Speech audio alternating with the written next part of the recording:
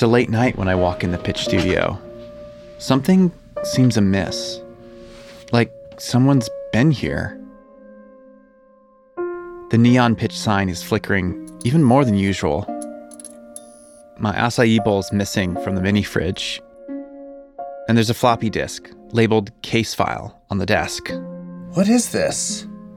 I pop it in my Mac Mini and press play. Good morning.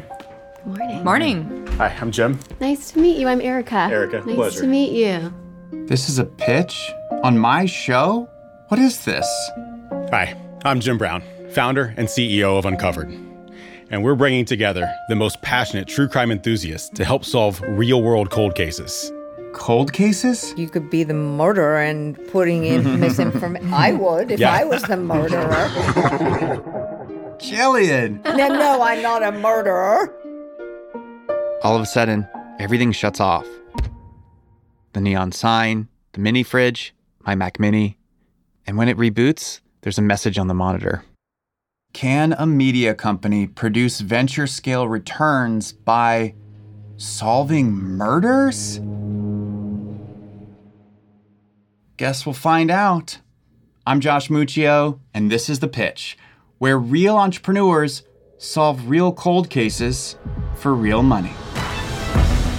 Hi, I'm Erica Wenger, and I'm general partner of Park Rangers Capital.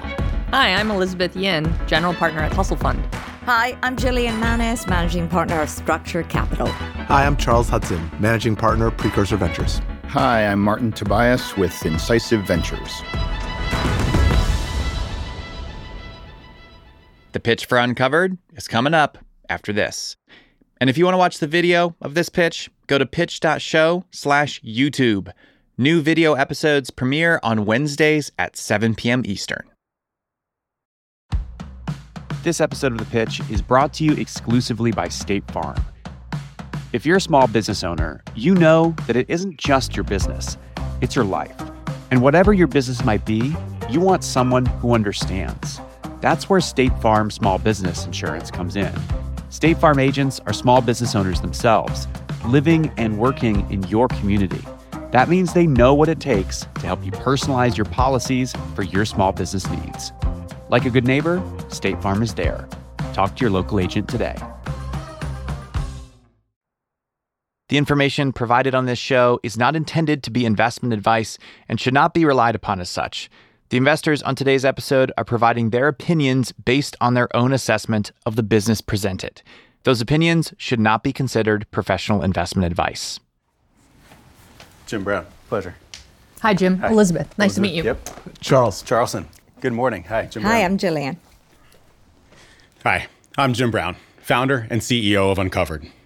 And we're bringing together the most passionate true crime enthusiasts to help solve real-world cold cases. Let me ask you a question. Who's the person in your life that won't shut up about the latest true crime podcast or Netflix documentary they've been binging? Did you know that if you're murdered in this country, there's only a 57% chance that your killer is found? And if you're an Indigenous woman, a person of color, or a member of the LGBTQ+ community, it's even worse. To date, we've built the world's largest public database of cold case information and tools that enable the massive true crime community to turn their interest into advocacy. And it's working. I can tell you all about the 175,000 people we had on our site last month, the 26,000 email subscribers, or the 200 paying customers. But last January, our community solved its first case, that of a North Texas man who'd been missing for 9 years. And later, in October, with new public information in a 62-year-old cold case, we petitioned a judge in Ohio to have a body exhumed and a bullet was found. That's the power of doing business for good. And that's why I'm here today, kicking off a $1.5 million seed round. Here's what I'd like to ask you to do now. Go to uncovered.com/cases. This is the most used feature on our site. It's a map of all of the cold cases that we have in our database, 49,000 cases. Uncovered.com/cases? /cases, yep. Okay. What we see everyone do, the user behavior is they immediately start zooming in on that map to their hometown or where they live, that kind of stuff. You can see the cases that are in your neighborhood. So this is like crowd solving for cold cases. It's exactly what it is. Okay. So, this is not meant to be a political statement at all, but law enforcement doesn't have the resources they need to solve present-day crime, let alone cold cases. And so the cases that we work on are a minimum of 3 years old so that we don't get involved in an active investigation or interfere in it. How does the community end up being able to help? So the first thing is let's think about discovery of the case. What happens is you listen to one of these podcasts or you watch a documentary, and as soon as you've consumed that content, you then go to Google and you search for the victim's name because you want to learn more. So Uncovered is the individual cases are coming up in the top rankings of Google for that. And we're driving people there. We've got a full narrative on the site. You've got a timeline of events so that you can see it. You can see a map that correlates to the events so you can see where they took place. So we ground all of that for you. And then we list out all the sources that we have. Okay. But then let's say you want more information on that case. And if new information comes out, the follow button was one of the first things that we created. And so now you can come to our site and follow a case. Then we launched our community contribution program. So this is where you see something about JonBenet Ramsey, and we don't have that on our site. You can add that information to our site very easily through a toolbar. We ask for the URL, and then we can put that into the case file. But that also might be misinformation. You could be the murderer and putting in misinformation. I would if I was the murderer. Misdirection. Are you interested in true crime? Is this a thing that... It's very weird, and it's a longer story. No, I'm not a murderer. Well, I asked that question because killers do stay very close to the crime. Sure, they always do. They follow it. And so we do believe that the killers will come and become members of Uncovered, and we'll track their IPs, and we'll give that information to law enforcement to help solve these cases. But your original question, we do verify manually every piece of information. We try to. Who's uploading these cold cases? Are you guys hooking up to something that the government provides, or are these individuals of family members and friends that want to upload? How do you get the data? It's a combination of all. So the first level of our database is all publicly available information. So we've gathered information from news sources, from podcasts, from databases, things like that. We also have podcasters, all of the content creators that are constantly putting new information into our database as well. We hear these stories on the nightly news or in the podcast or in the documentaries, et cetera, but that's not all of the stories. Most of the stories aren't getting told. There's actually something known as missing white woman syndrome, where the media loves to cover attractive white women's missing cases. Gabby Petito was an example of this last fall, right? Yes. So that's a thing. So first level of the database is all publicly available information. Second level of the database starts to bring in law enforcement connection and family information. It's been very interesting, the reception that I've got from law enforcement. There are those that are more on the conservative side that see this as their data, their investigation. They told us to go pound sand. We don't want your help. Then there's those on the more progressive side that have said, hey, this might be the future of policing, and the way we're doing things isn't really working either. So maybe we help get out ahead of this and work with your community to teach them how to do it so that we can still prosecute a case if it comes to the court system. You had mentioned you had quite a bit of traffic on your website, but only a couple hundred paid users. What's your monetization strategy? How are you going to make money on this? So how we're making money today, we've got 3 revenue streams. The first one is we have programmatic ads on our website.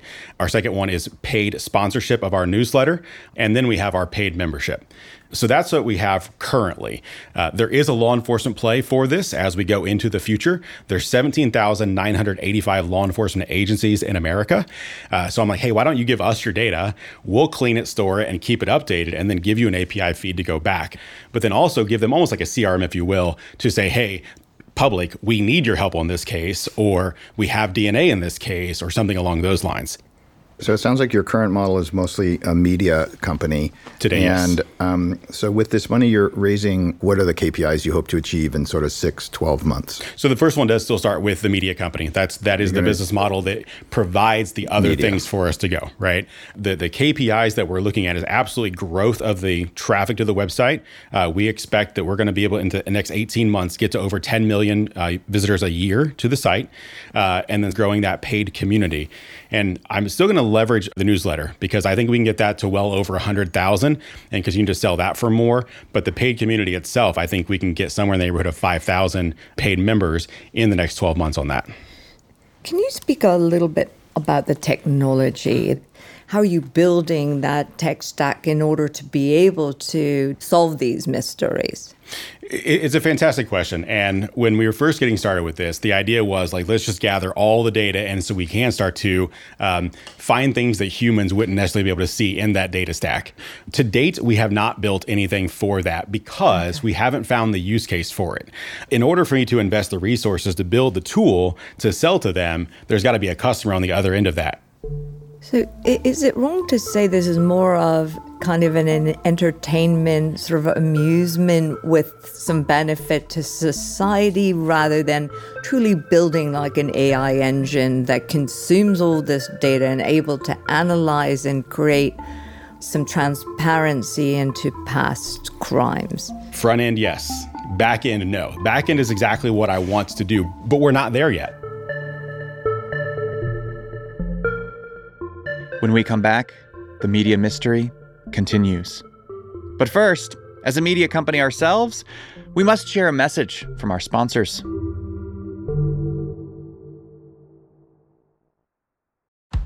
This episode of The Pitch is brought to you exclusively by State Farm. We talk to a lot of entrepreneurs on this show, and one thread that connects them all, they're not just pitching their business, they're pitching themselves. Because small business owners know that their business is more than just a company. It's their whole life. And State Farm gets that. State Farm agents are small business owners too, and they know what it takes. They can help you choose personalized policies that fit your budget. That's the personal touch. That's small business insurance from State Farm. Like a good neighbor, State Farm is there. Talk to your local agent today.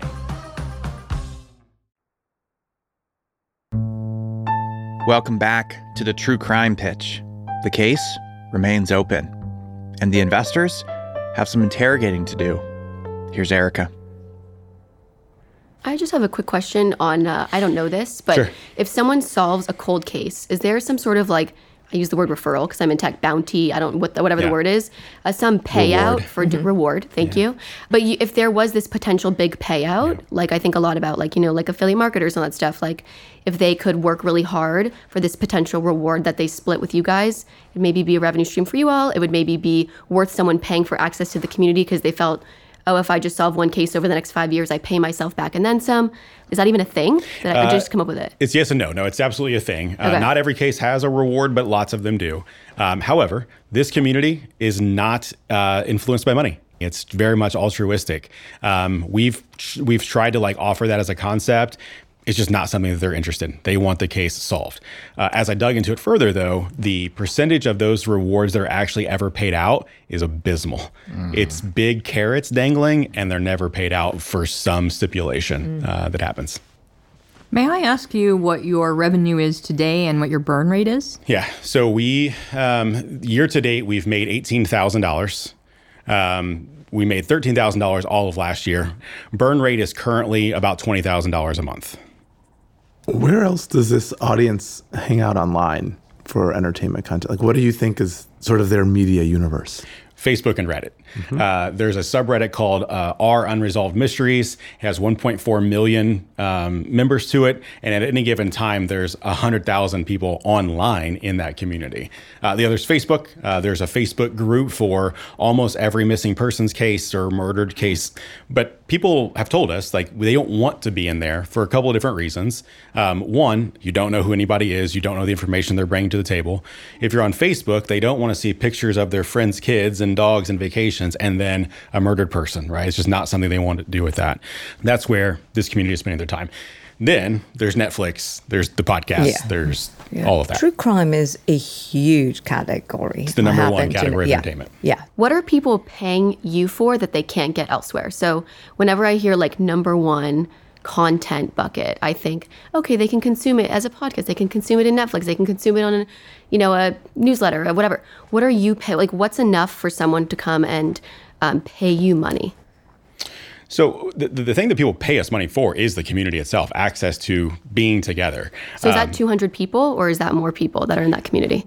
So all of the tools on our website. If you want to help contribute to a case, research case, bookmark cases, get case updates, it's all completely free. If you want to connect to the community and bring in the guest speakers and things like that, that's what you're paying for, which is $11 a month or $97 a year.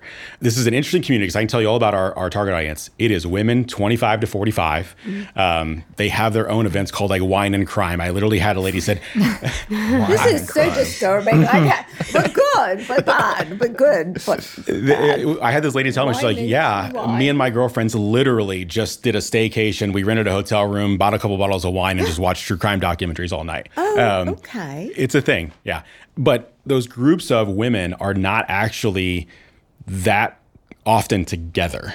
And you don't just go to work and talk about crime and like murder and death or with your spouse, right? So they seek people that are like them, that doesn't make them seem weird or strange. So that's one of the reasons why they do come together on the site.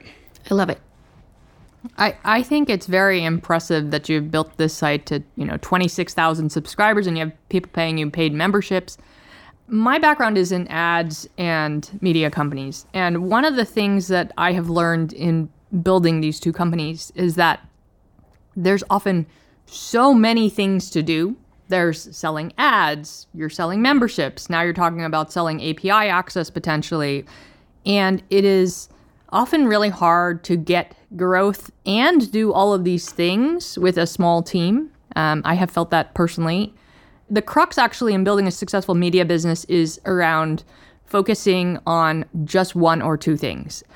But just given all that is going on in the business, I think for me, I'm going to sit out. I know that you will just need so much focus in order to get to the next level. I totally appreciate it. I understand what you're building, I understand the stage that you're doing it, and I understand the way that you're doing it. You're trying to get the community going now, and you're monetizing it the way that you can. Unfortunately, I invest in B2B software companies, and I like to see traction on that B2B type of thing. So I would love to hear when you have more of that kind of traction, and this round's not a fit for me, so I'm out. Absolutely. Totally appreciate that. Just in thinking about some of the things that Erica brought up too, I think it's really clear to me that there's a big audience for true crime, and Jillian has mentioned too that there might be some issues with that. I just think in every business there's an easy way and a hard way, and I think just listening to you talk about this category, I'm like, podcast seems like an easy way to grow here, pretty cheap to build, lots of ways to distribute, pretty well established advertising and monetization regime around those.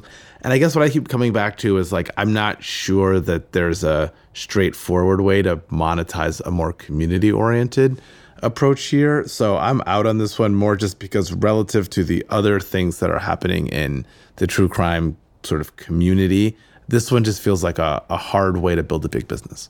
I appreciate that, Charles. I really do.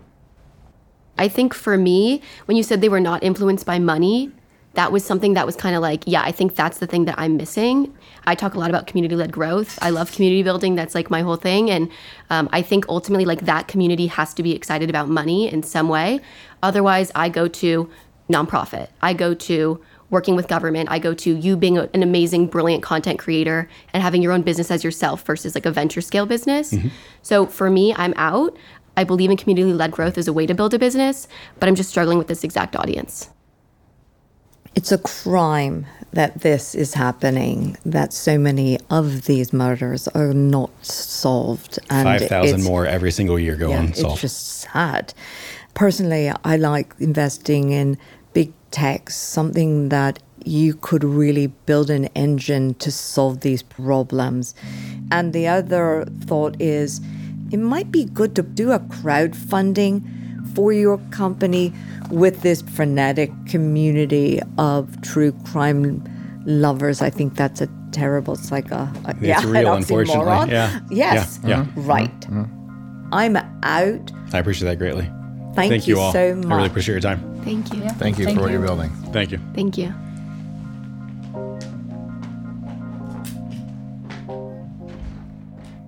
I loved your idea of maybe making this into some sort of AI detective For or whatever. sure. To because if you've got all this data, an Yes. AI or something could surface connections Correct. and potential leads that humans would find hard to by analyzing all the data. Absolutely. I mean, we and talk people about- would pay for that. Absolutely. I think that this is, a data play. We're all talking about AI. This is a very interesting application for that. Yeah, we were I've met him talking before, behind on Did what would you? fix his pitch, and we thought if he never said media, and if he inserted a bit more B2B SaaS and some AI, So everything. Well, I think I think the Clever issue it is. is he has too many audiences. He has too many audiences. Yes. Like there's the audience of people who are lurking for entertainment. There's the Yeah. audience of people who actually want to have these crimes solved because their loved one was murdered. There's the law enforcement, and are we trying to sell them a new tool? Yeah. There are too many audiences Yeah. and there are too many things happening. I feel like any one of those has a business in it, but when you try to do all the businesses, then you Yeah. Don't do really any of struggle. them. this Yeah, is then you this do is one where nothing. you're waiting for the pivot because there could and be you're something being interesting being here. asked Well- to fund an interim business Yeah. model towards Yes. the pivot, That's That's which is issue. just too hard. That's That's an the interim issue. business. He wants to fund the media company, which doesn't have that venture return, to be able to pivot into one of these other things that doesn't yet have clear direction. Way to Yeah. do it. But that was fun in a weird, twisty way.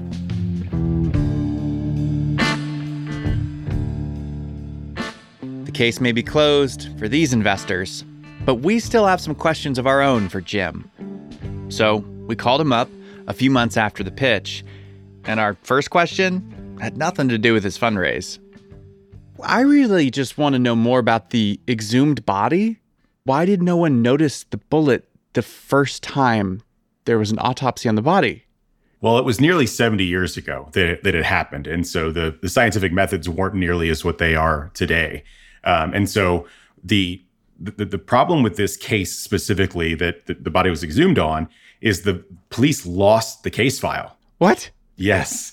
It's crazy. This is the stuff that happens. Detectives will take the case file home and they'll lose it. They'll put it in their garage for storage, for safekeeping, if you will. And it never makes its way back to the police office. Like, this is the stuff that causes these cases to go cold. And so anyway, almost 70 years later, it's a brand new sheriff, obviously.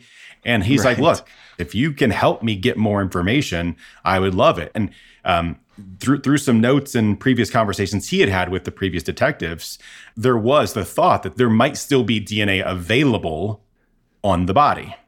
Because again, 70 years later, advances in DNA technology have changed. We worked with a local not-for-profit that works with governments to be able to petition judges to do exactly this. And that's what made it happen. Oh, interesting. Yeah, we've been wondering about that for months now. Well, Jim, how are you? Wow, that might be a little bit of a loaded question. I'm here, I'm present, I'm feeling good. Yeah? How's the rest of your fundraise going? Have you found any VCs to cut a check? No.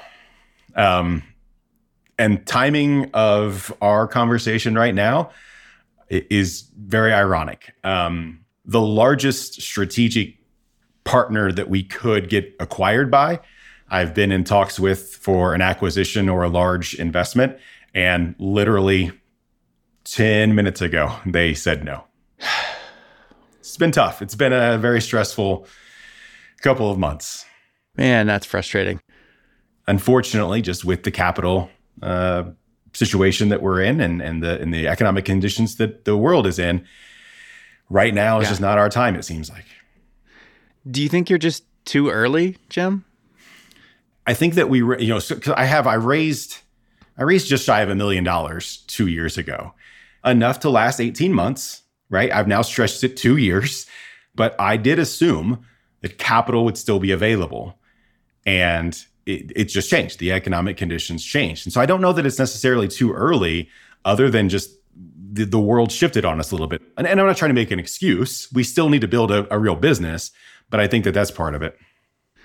How are you able to keep the business going without raising additional capital? Cutting expenses. The majority of our burn is people, it's humans. And that's what stinks is I'm having to let go of wonderful people. Now, even those that I am unfortunately having to let go from a full-time capacity, they're still staying on. There's like, hey, we'll volunteer some of our time to keep this thing going because they believe in it, right? Yeah. So I'm willing to continue to invest some of my money for a period of time because I want this thing to be successful. And what success actually means, it's not just successful for investors. It's successful to the world, to society. We owe it to society to solve these cases. Yeah, I think what you're describing parallels with so many companies. And I think we feel this some too. We're building a media company. And I think the investors definitely saw Uncovered as a media company.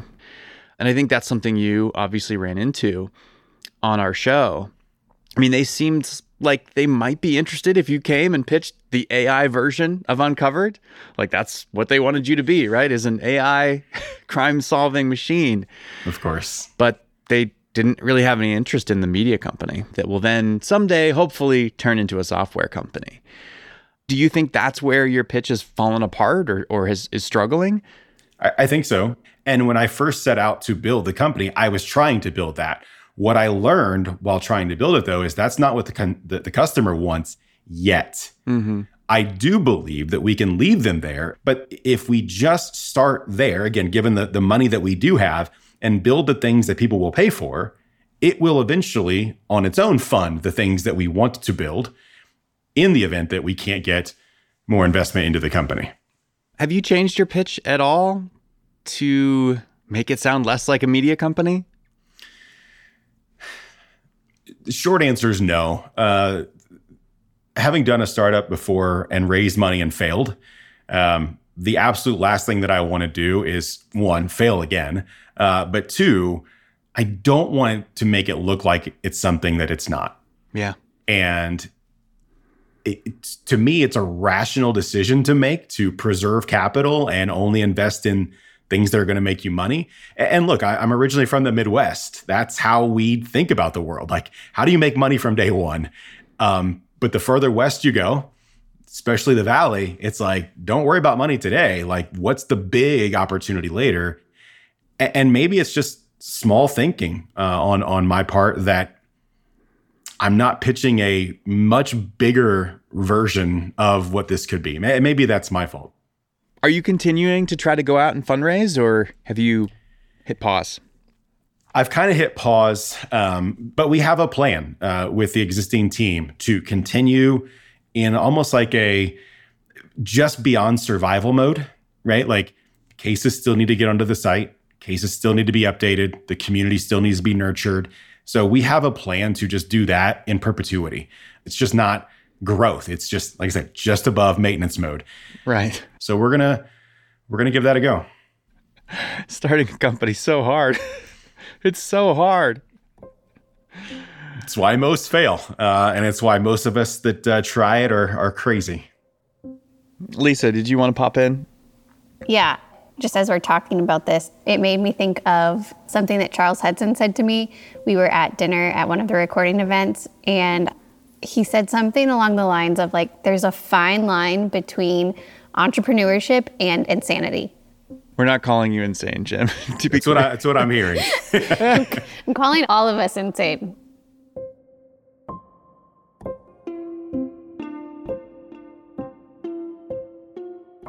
I eject the floppy disk from my Mac Mini. Wow, these things really are floppy. But the message on the monitor remains. Can a media company produce venture-scale returns by solving murders? There's not enough evidence to say beyond a reasonable doubt, which means this case has gone cold.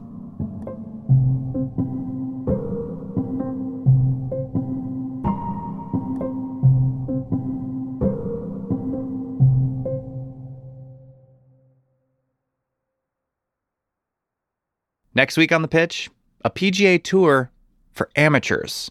I was hustling parking lots. I think I'm the only Ivy League educated Jewish parking lot hustler in South Philadelphia sports history who's ready to tee it high and let it fly. Nice finish. That was a great finish. That's next week in The Pitch Room. And if you want to watch the show, check out our YouTube channel at The Pitch Show. See you next Wednesday. Applications are open for next season of The Pitch. We're going to be in Miami this time. There will be 18 startups and a ton of really great investors. So if you or someone you know is raising pre-seed or seed, go apply at pitch.show/apply. And if you've applied before, go ahead and apply again. See you in Miami in January.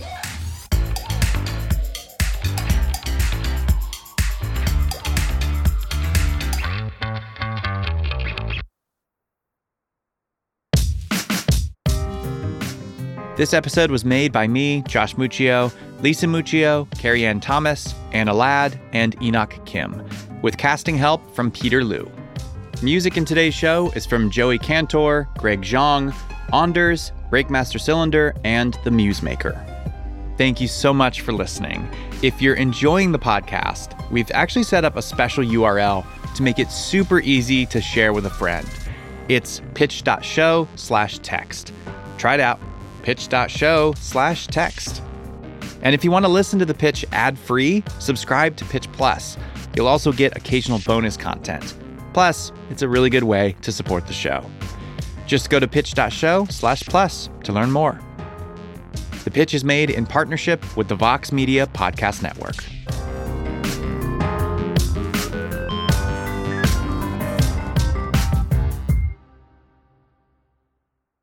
The Pitch Inc. and their respective employees and affiliates do not provide investment advice or make investment recommendations.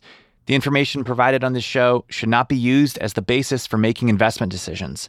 Listeners should conduct their own research and consult with their own investment advisors before making any investment decisions. This episode of The Pitch is brought to you exclusively by State Farm. If you're a small business owner, you know that it isn't just your business, it's your life. And whatever your business might be, you want someone who understands. That's where State Farm Small Business Insurance comes in. State Farm agents are small business owners themselves, living and working in your community. That means they know what it takes to help you personalize your policies for your small business needs. Like a good neighbor, State Farm is there. Talk to your local agent today.